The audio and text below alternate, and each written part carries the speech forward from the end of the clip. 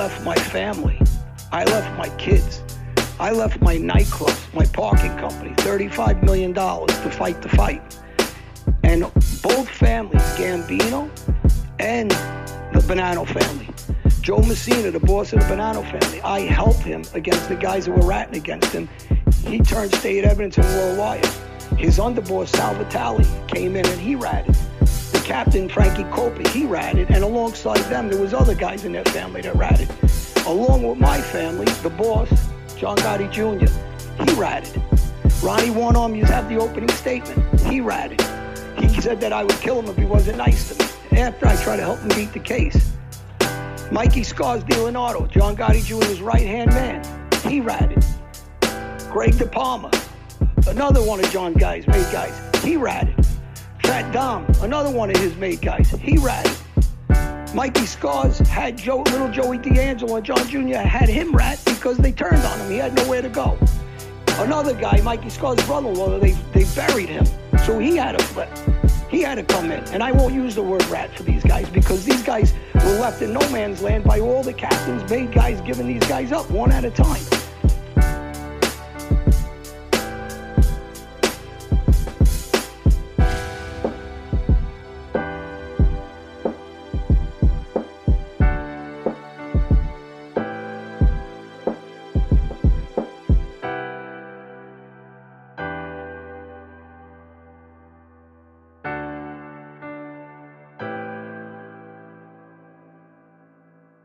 And we're live.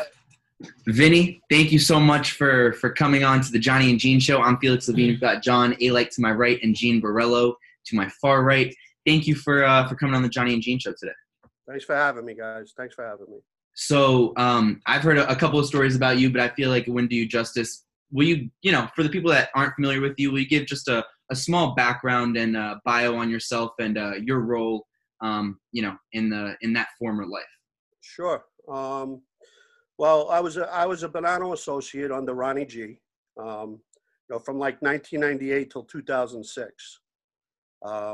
Basically, I did everything from like the stock market end of where he was making money to loan sharking, gambling, things of that nature, and basically I was around him just about every day of the week. I was probably one of his closest friends at that time, if you could call it a friend. I don't call it a friend because, you learn after all the years and the mistakes that, you're not a friend. But growing up, I grew up in Howard Beach, Lindenwood. There was Lindenwood, there was Rockwood Park. They would call us the Linden Hoods and obviously the Rockwood Park kids. And, John knows we grew up around a lot of the same people because we're about the same age.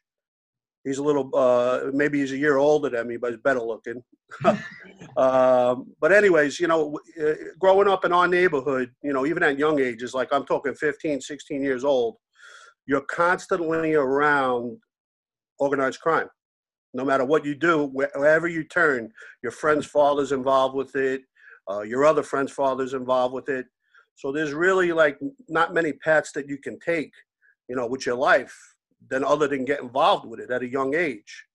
And, as a kid, as a teenager growing up, I hung around a group of guys in Lindenwood, John and Greg Massa, good friends of mine back then. Another guy by the name of Jimmy Santangelo, Lee Gold, Jules Rosen. These are all the guys that I grew up with. And, we were friendly with the Rockwood Park guys, John Jr. and his crew. At times we were. You could call it friendly.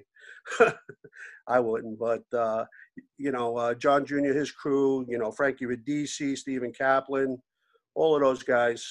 So, coming up through the years, being around John and Greg Massa, their father was involved with loan sharking.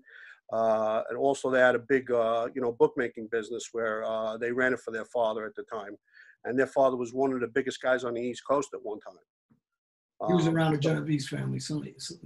Sonny Massa, yeah, he was very big. And, like I said, as we were growing up, you were around a lot of more reputable guys in the area, like the Andrew Currows, the Joey Cavalcantis, the Stephen and Peter Sakaras. You would see these guys hanging out a block away from my house at a cab stand. And, that's what was around us. You know, so everybody gets caught up in the life at a young age. Go ahead. Sorry, did you want to get in that life when you were younger, or was it more like you just were kind of forced into it? I wasn't forced into it. I was stupid. You know, now that I think back about it, you know, I played Pop Warner football at a young age. I started at 9 years old. I was in the Lynn Vets. I played up until I was in my teens. Then I played high school ball. I actually, you know, I was getting recruited by a lot of colleges at the time. But my mindset was elsewhere. It was the street. Okay. My senior year in high school, I actually made an article in Sports Illustrated, and in the back, it's called Faces in the Crowd. Because one of the games that I had, I ended up, it was against Franklin K. Lane. I threw 5 touchdown passes in that game. So they showcased me in that article. You know, and so I had some decent offers to some reputable colleges, Lafayette in Pennsylvania, also Lehigh, Holy Cross, and a few others. What did I do? I basically let my life go to shit after that, and I got involved with, you know, hanging out, being a street kid, you know, at a young age. And I really blew it. I blew it on that because I was pretty good in football. I actually played 3 years of semi-pro football with the Brooklyn Mariners. I actually stopped playing when I was 23 years old, you know, because I loved the sport. You know, I just loved fucking hitting people. Excuse my language. That's the way I played. I mean, I played reckless. And, you know, I wasn't the biggest guy on the field. I was 185 pounds playing against guys that were probably, you know, 230, 240, 250, you know, so I took my fair share of licks on the field, but I held my own very well. So when you, you know, I mean, you're about the same age as John. What was, as someone who was back in that time, what was John's reputation like on the street for people who weren't around during that time? Well, John was feared, even back then as a teenager. You know, a lot of the stories you hear, you know, about Junior and his crew, Junior Gotti and his crew, you know, John was responsible for most of it. You know, I know firsthand because I was there on a lot of occasions. You know, because, well, we used to hang out at all the same bars, whether it be the White Horse on Jamaica Avenue, the clubs out in Long Island, Metro 700, 231, you name it. You know, we always used to end up meeting in the same spot, even though, you know, we were like 2 different, you know, sections, Lindenwood and Rockwood Park. You know, we would always hang out, drink together and shit like that. And for you, John, what was, you know, what was he like? What was Vinny like back in the day? And quiet interactions? Yeah, Vinny was, you know, one thing I got to say about Vinny, and, you know, you really weren't stupid because all you guys that stayed with you guys in Lindenwood with Johnny Massa, who at the beginning I really didn't care either way for Johnny. Later on, I liked him a lot. And, you know, as young kids, I didn't care, you know, because you're jealous of each other, whatever, nonsense stuff. But as we got older, you guys were very athletic. So it was easy for you to fall in with that whole crew. And that crew of guys weren't shooters and killers and everything. No. You guys were gamblers, nice guys. And then later on over the years, I really liked Johnny Massa. And I respected him. I thought he was a smart businessman, earner. He raised his son well. So I think that you guys were so athletic and it was easy to fall in and hang out. I think on our side, we were going in a different direction with the, you know, especially me, I guess, with the shooting and the killing. But I liked you guys, actually. I liked you guys a lot more than the guys I stayed with, put it that way. I really did. I thought you guys were, because you were more my type of guy, because you guys were athletic.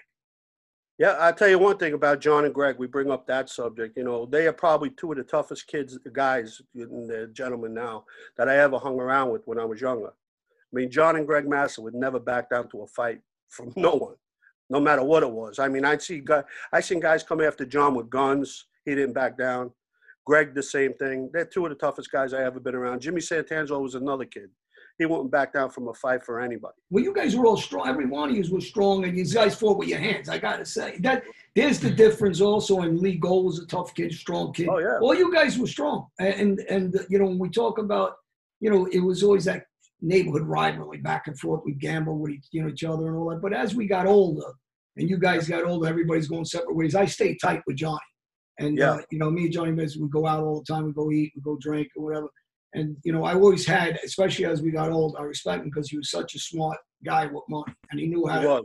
And And he was as sharp as they can be. yeah, he was. And then he really, I got to tell you, and I talk a bit because the show is about kids. And I got to respect him because he really did a good job with his son. His son's a gentleman. He's a nice kid. He's a funny kid.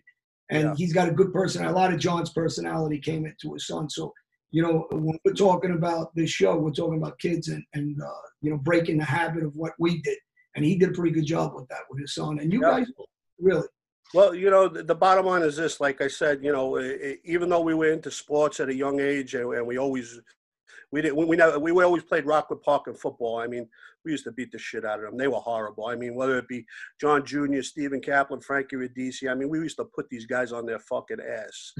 I mean, there's this one kid, Nicky Carbonaro. I don't know if anybody knows him. I remember he was playing quarterback for them one day. We were playing at John Adams Field.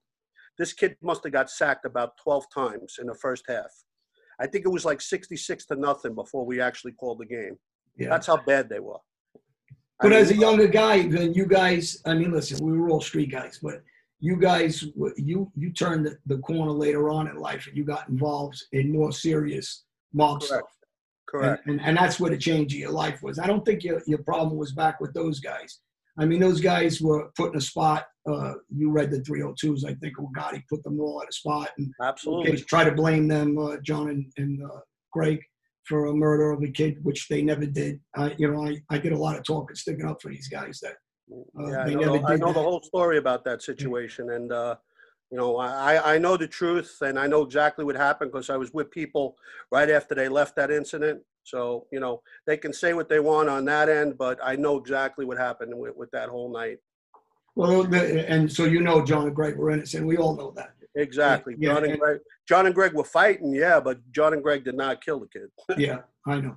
And they did not. And I think the mistake later on in your life was going in the direction with the Bonnano guys. So. Yeah, I mean, around 1998 is when I got basically hooked up with Ronnie. We knew he knew some guys that had some boiler room operations, pump and dump operations. I was still working for my brother's company at the time. And, things started to sour with that group of people that I was working with because, the people I was around at the time, they didn't want us, mingling around with, with made guys and what have you.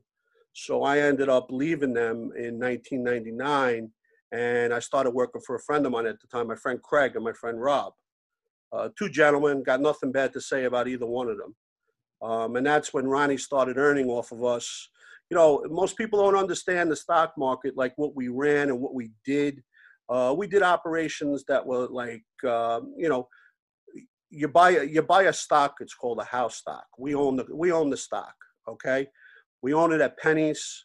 We drive it up with our buyers. People are buying. Our clients are buying the stock, so we're driving up the price. So we get it up to $6-7 a share, and we start dumping it off. We own it at a penny, so we're making a fortune off of these deals. So, that's what I started getting involved with in 1999 through 2004. And I made a shitload of money doing that. And, Vinny, can I ask you one thing? Because me and you have a common enemy, should I say. Basically, a lot of people don't know that you made Ronnie all his millions. I had told people that they didn't know that. Now, you pretty much put him on the map because he was broke before that. So you pretty much made him all his money. Now, when you made him all this money and he started loan sharking it out, which a lot of people were just blowing their money, he was just putting you on the street. That's the only thing I can say he did smart. Because he was smart with that. He was very smart with that. Ronnie was, I'll be honest with you, 99, he was on the heels of his ass. Right. His sister was living in his basement, paying part of his mortgage on his house on 80th Street. Once he started earning with us, he basically, she had to move. He renovated everything downstairs with, the money he was making to us, 20, maybe 40,000 a month to start off with on a small scale. That's on top of whatever else he was making from, my friend Craig's side, because they were hitting him off as well. So you figure about 50,000 a month on average that he was making through those deals. Right. And it went higher than that. I know he believed he told Well, a few years later, he started making a lot more money. Right. Around 2002, 2003, we opened up our own company out in Long Island. So it was just me, him, and my brother involved in owning the company. He was never there. You know, I used to run it pretty much. And we had a group of good brokers there, but, you know, in the course of 6 months, I know I handed him almost $500,000 in cash. And over the course of a year, I handed him probably about $1.2 million in cash. And he So what loaned does it he all do out. at that point in time? He loaned it all Takes out. that, Yeah. takes that money, puts it on the street, starts earning like a maniac. And, you know, basically that was the seed to his huge loan sharking business. $3 million. $3 million in the street. Yeah. I collected it all. $3 million in the street. Yeah. Now we're just going to take, Vinny, we're just going to take a quick break because we want to talk about one of our sponsors of the show. Support for the Johnny and Gene Show is brought to you by Manscaped, who is best in men's below-the-belt grooming. The beaches are opening, the sun is shining, and the bushes must be tamed. Manscaped is here to ensure your post-quarantine body is ready for the wild. Gentlemen, we got any favorite manscaping stories or things to tell the world about manscaping? We can start a new one. There's a girl in the audience asked if she wants to work that. It's a friend of mine. Oh, yeah.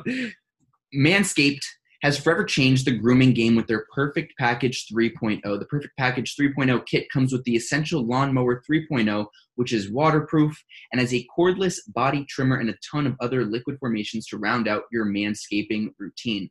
This is the best trimmer on the market for those of you in need of a chest shave as well. This third-generation trimmer features skin-safe technology to reduce manscaping accidents. You can also adjust settings to get a length that you like, and you can stay on top of it with almost no effort at all. Be sure to use their crop cleanser to keep your hair and skin healthy as well. It's an all-in-one formula, so it's as good and healthy for your chest hair as it is for your skin. Inside the Perfect Package, you will also find the Manscaped Crop Preserver and anti-chafing ball deodorant and moisturizer, because we know how painful chafing can be when you're wearing your bathing suit all day. Go to manscaped.com and use promo code JG, and you'll receive 20% off and free shipping. Go to manscaped.com, use that promo code JG, and you'll receive 20% off and free shipping. And also, for all listeners of this podcast and people that are loyal fans of the Johnny and Gene Show, soon we're going to be doing an episode where we have our fans, asking John and Gene any questions that you'd like. But we are offering that if you purchase something at manscaped.com and use that code JG.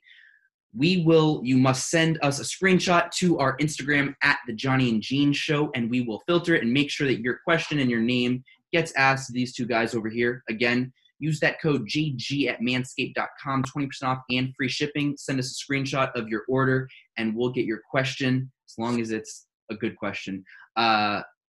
It's actually a great product. And it is a great product. It's a great product, and really after the beach, you said something, because I use the product after the beach, and it really does for chafing, everything. It's actually good, because for guys, it's one thing, the bathing suit after you go to the beach, really, when you're in the sun that long and your skin dries out, it really is a good product to try. Vinny, you got any manscaping stories for us too? No, not right now. All right. Vinny, I wanted to get into something with you because obviously we work for the same guy, and we both did everything for him. You made him rich. I did all his dirty work. We could go on for days what we did. But I want you to explain, it's not like we're attacking anyone. We're just basically explaining how they are and how people are in their life. How you did everything for him, and he turned on you just like you meant nothing to him. That's one of the reasons why I wanted to come on and do the show. Because, all of his people around him, whether it be his sister, his brothers, whoever's related to him, they're going to tell their side of the story, which 99.9% is bullshit. Okay? My side of the story, it's not perfect, and I'll tell you that point blank. But, it's always good to hear two sides of the story, because, they're always going to defend him. And, a lot of things they don't even know about went on between me and him. It infuriates me, because the bottom line is this: I know I was responsible for a lot of it, and it just, it was one of the main reasons that made my decision so easy to cooperate when I did, because John always says it perfectly, and I heard him say it a few times, you're as good as your last dollar, and you ain't earning these people money anymore. They'll throw you to the fucking curb quicker than they would a cat or a dog. Plain and simple. Now, it's a shame. Now, for you in your life post this life, You know, I mean, we've gone into a lot with these two over here about reintegrating to society and, you know, finding normalcy in some ways and rekindling relationships with family and lost friends. How has that, you know, experience been like post, you know, since your time in that life and just kind of making sure that things are normal with, you know, the people around you? Yeah. I mean, it was rough initially. I ain't going to lie to you. I mean, the biggest thing was my kids being taken away from their friends. You know, I didn't go into witness protection or anything like that. I did move. Yeah. My kids were the hardest thing. You know, my oldest daughter now, she was the toughest to deal with. You know, that's what broke my heart, taken away from the kids that she grew up her whole life. But, you know, as time went on, you know, she acclimated and she made a lot of new friends and, you know, friends that are not around the mafia right now, you know, people that are not around the life. And, you know, I'm actually so happy that she's around these type of people. I mean, you know, the people she hangs out with right now are, you know, complete opposites of what she was used to hanging out with on family trips up to dude ranches, going to the Atlantis and the Bahamas and things like that. She was always around, you know, mob guys. So, you know, it's been tough, you know, along the way. You know, I lost my oldest daughter back in 2015. You know, she suffered from a lot of medical issues from the time she was born. And, you know, that was probably the most toughest time in my life, no matter what. I mean, no parent should have to bury their child. It should be the opposite way around. You know, she suffered for 4 months prior to her passing away in November of 15. And, you know, I had to actually pull the life support system the day where the doctors told me, you know, there's no hope for her. And, you know, it was the hardest decision I ever made in my life. And, you know, it took me, well, to this day, I still am not over it, and I'll never be over it. But that was the hardest thing I had to deal with. And then on top of that, 7 months later, I lose my mother to a massive heart attack. So, you know, that 7-month period of time between November of 2015 and June of 16, you know, I lose 2 immediate members of my family, most importantly, my daughter and my mom, secondly. And that was really rough on me. Hey, Vin, so, you know, I want to go back to, because I know you since you're a kid, and the people that are watching this, you painted a hard picture about yourself, called yourself an idiot and this and that. I know, I'm going to go back to what I said. You guys were nice guys. You just didn't go down the path of where I did. You know, my brother was a stockbroker with J.P. Moran, which I remember. You guys made big money. And, you know, listen, we're from the street. Everybody hustles. At least you guys hustled a certain way, and you always were a nice guy. So guys that don't know you, I know you. You didn't go into the way I went. And the reason why I brought up that Silver Fox incident, for people that don't know, that's an open standing murder. There's no statute. So I spoke to a lot of different agencies came to see me, thinking the Massa brothers were involved in that murder. Yeah. I clarified that although I wasn't there, all my friends were there, and the Massas had nothing to do with that murder. So, you know, I wanted to clarify that because of what Gotti pointed the finger like he did with me. He pointed at you guys, especially the Massas. Yeah. And, you know, and I want to say, you guys weren't about that. None of you. You guys were just nice guys that did hustle, and you got yourself entangled with Gene and his guys. But you had a hard life, and I'm sorry to hear about your daughter and, you know, your mom. And I mean, we all go through it. I mean, with our parents, you know, but, you know, nobody wants to bury their child. Nobody. So no, but you're a guy that, you know what, that's something I can, obviously I'll never know, only you know, but you're a guy that I respect. And I want guys out there to understand the difference between guys, what we were doing and what you were doing. You weren't all that bad of a guy, like, you know. Well, so. I'll be honest with you, John. I mean, you know, throughout my time hanging out with Ronnie and, you know, the Mike Palmacios, the Mike Padavonas and all of those guys, you know, I gave the shirt off my back for this guy. Absolutely. And, you know, it basically gets to the point, you know, our families were going on vacations together 3-4 times a year. You know, that's how close we were. You know, our kids always were hanging out together. You know, even with his cousins, Jack and Jerry, who I really don't have a bad word to say about because they never did anything wrong to me. Neither one. Nice guys. They never did anything wrong to me. I mean, Ronnie, if anything, he fucked over his cousins on numerous occasions. And I think I told you the story, Gene. You know, I was there on an occasion when, Jerry had asked Ronnie for $50,000 to finish his pool on the house that he had just gotten out in Long Island. And I was standing in front of Ronnie's house one night with his sister Judy and him, and the sister saying, "Don't lend him that money; he'll never get it back." And he didn't give it to him. And that's another thing. Ronnie talks about being a fucking man, stand-up guy. For years he would approach me and tell me, he says, "Do not tell my cousin Jerry anything about the stock market and what I'm doing with you." So But he found out. Mike Palmacio dined him out on the visit. He found out, and he flipped out. Yep. And Ronnie was making big money, big money. There'd be occasions. I'll tell you an incident that happened. This group of brokers was working for us back in 2001. They were doing really well for us, right? They worked under me, so they were doing so well. We gave them a $30,000 cash bonus, right? So we hand them the $30,000. A week later, they pick up and they leave and they go start their own company. So that shit's not going to fly. On top of that, they started taking their clients that they had opened up at our company along with them, which is a no-no on Wall Street. You don't do that. If you open up a client at that company you're working at, it stays there.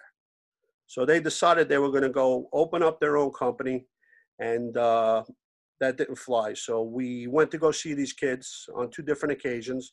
The first time I went with my friend Craig, they weren't in the office. The second time, Ronnie and I think it was Mike Palmacio went there, and they actually caught the kids there. They gave them a beating.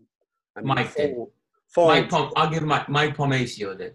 Mike beat him with the phone. I think is the one when Mike hit him with the phone. Yeah, correct. Yeah, I'll give him that. He did that. Ronnie didn't do nothing. He sat in the car. Right. I know that story. Probably. Yeah. So one of the kids, John, that took the money, he called me a day later. He says, "Listen, I got the cash together that they asked me for. I got to meet you in Brooklyn." So prior to that meeting, I had a meeting with Craig, and he goes, "Listen, get that money. You and I are going to whack it up when you get it back from him." So I go meet the kid right by Ario's in Brooklyn, and I'm with Ronnie and Mike Palmacio in the car. So they wait in the car. I go down the block. I'm talking to the kid. Obviously, at the time, he was wired up. So that was one of my extortion charges that I got. So I get back in the car. Ronnie goes, "Where's the bag?" I says, "In my pocket." So I pull it out.